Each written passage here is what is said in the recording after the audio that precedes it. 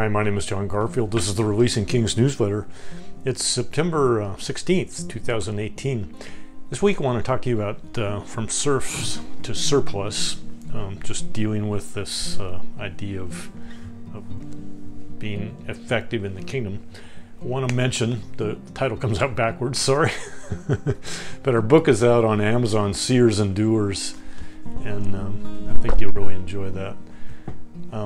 This continues on in that same theme, and this weekend I had a couple of courts and council sessions that go with this blog. So the first is on my own personal Courts of Heaven session, breaking off this whole serf mentality thing that we talk about in this blog.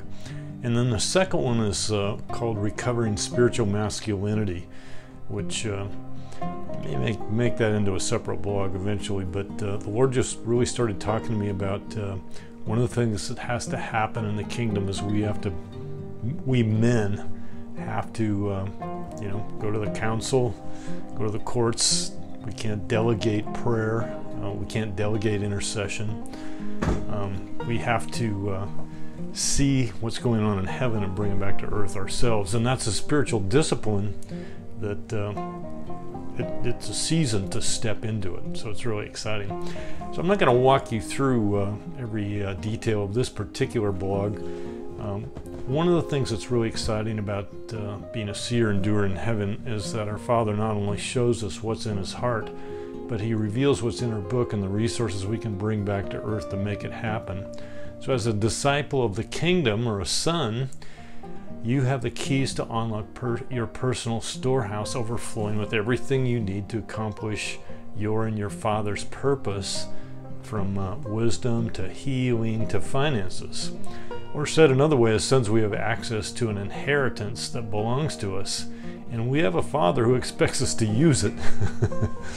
So Matthew 13:52 says, therefore every scribe who has become a disciple of the kingdom of heaven has keys. He is like the head of a household who brings out of his treasure things new and old.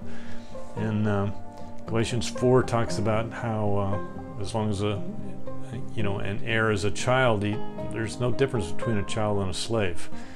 But once we grow up, we're no longer slaves but sons, and as a son we have access to our inheritance. We're heirs.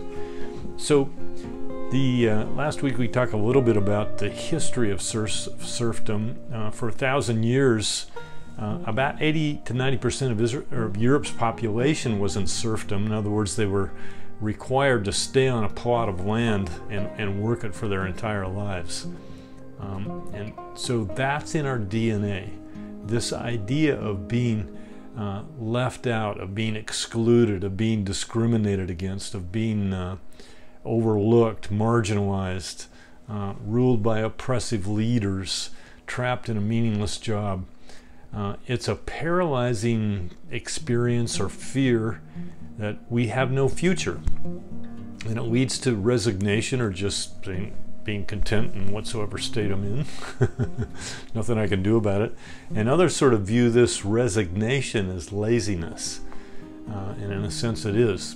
So it's especially wounding for believers because we believe we should have purpose, we should bear fruit and be examples of God's favor. So I'm describing this phenomena, and one of the big ingredients is in the parable of the talents. There was a servant that hid his talent. And what he said was, I knew you were a hard man, harvesting where you have not sown and gathering where you have not scattered seed. So I was afraid and went on and hid your talent in the ground. Here's what belongs to you.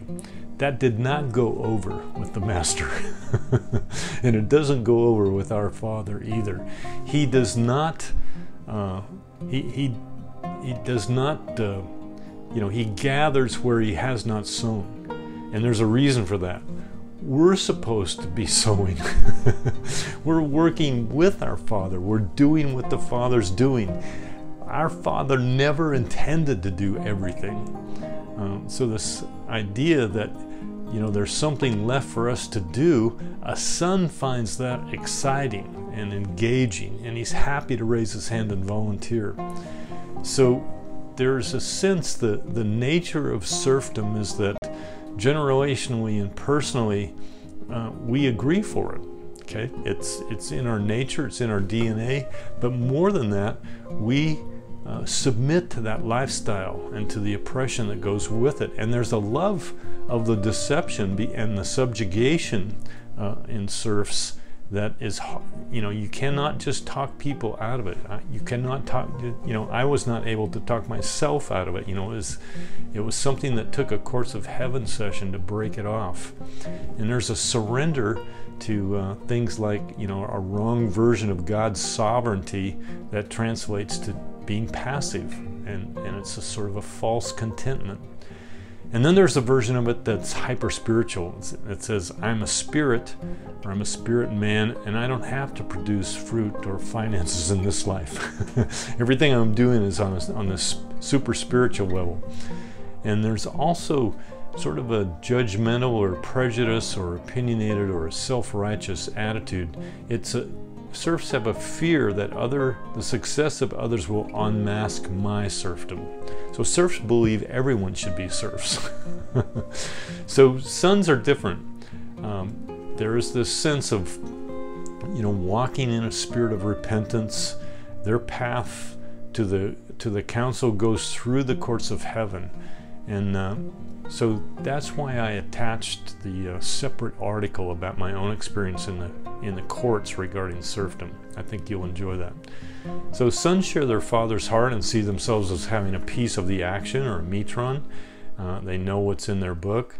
And sons have favor because they go to heaven, they hear strategies, and they get their inheritance. There's a certain boldness or aggressiveness about it. And sons have an inheritance. They have a storehouse that really is in heaven, and we can boldly access that storehouse and see what's in it and bring that stuff back to earth. Okay? So, and then sons, serfs have a hard life, and it gets harder and harder as their life goes on. Whereas sons go from glory to glory, but sons have hardness or seasons of difficulty in their lives too, but they don't take it personally. Neither height or success nor depth, which is failure, can separate them from the Father's counsel. That's the one thing, rain or shine, sons do, is they show up in the council, they see what the Father's doing, and they hear the strategies in heaven. I love Psalm 84, 5-7, where it says, every one of them appears before God in Zion. That's the marching orders for people that are interested in kingdom right now in this season. Their cups overflow because they give value. They spend themselves for people and nations. They're not just fellowshipping with their Father, they're doing what He's doing, and that resonates with men. So there's something in our DNA that the Father is hardwired into us that draws us into His counsel and gives us this longing to be part of the kingdom. So take a look at, there's a great graphic in this newsletter, and also there are 2 links to related prayer initiatives that I mentioned earlier.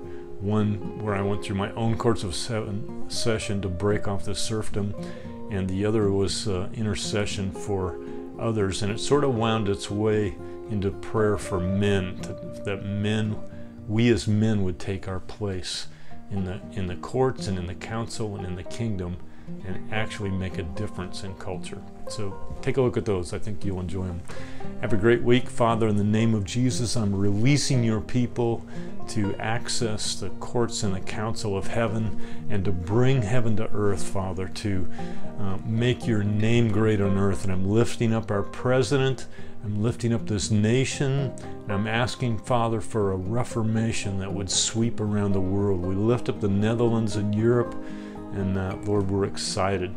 I'm going to Berlin in about 2.5 weeks, and we'll spend most of a week in the Netherlands as well.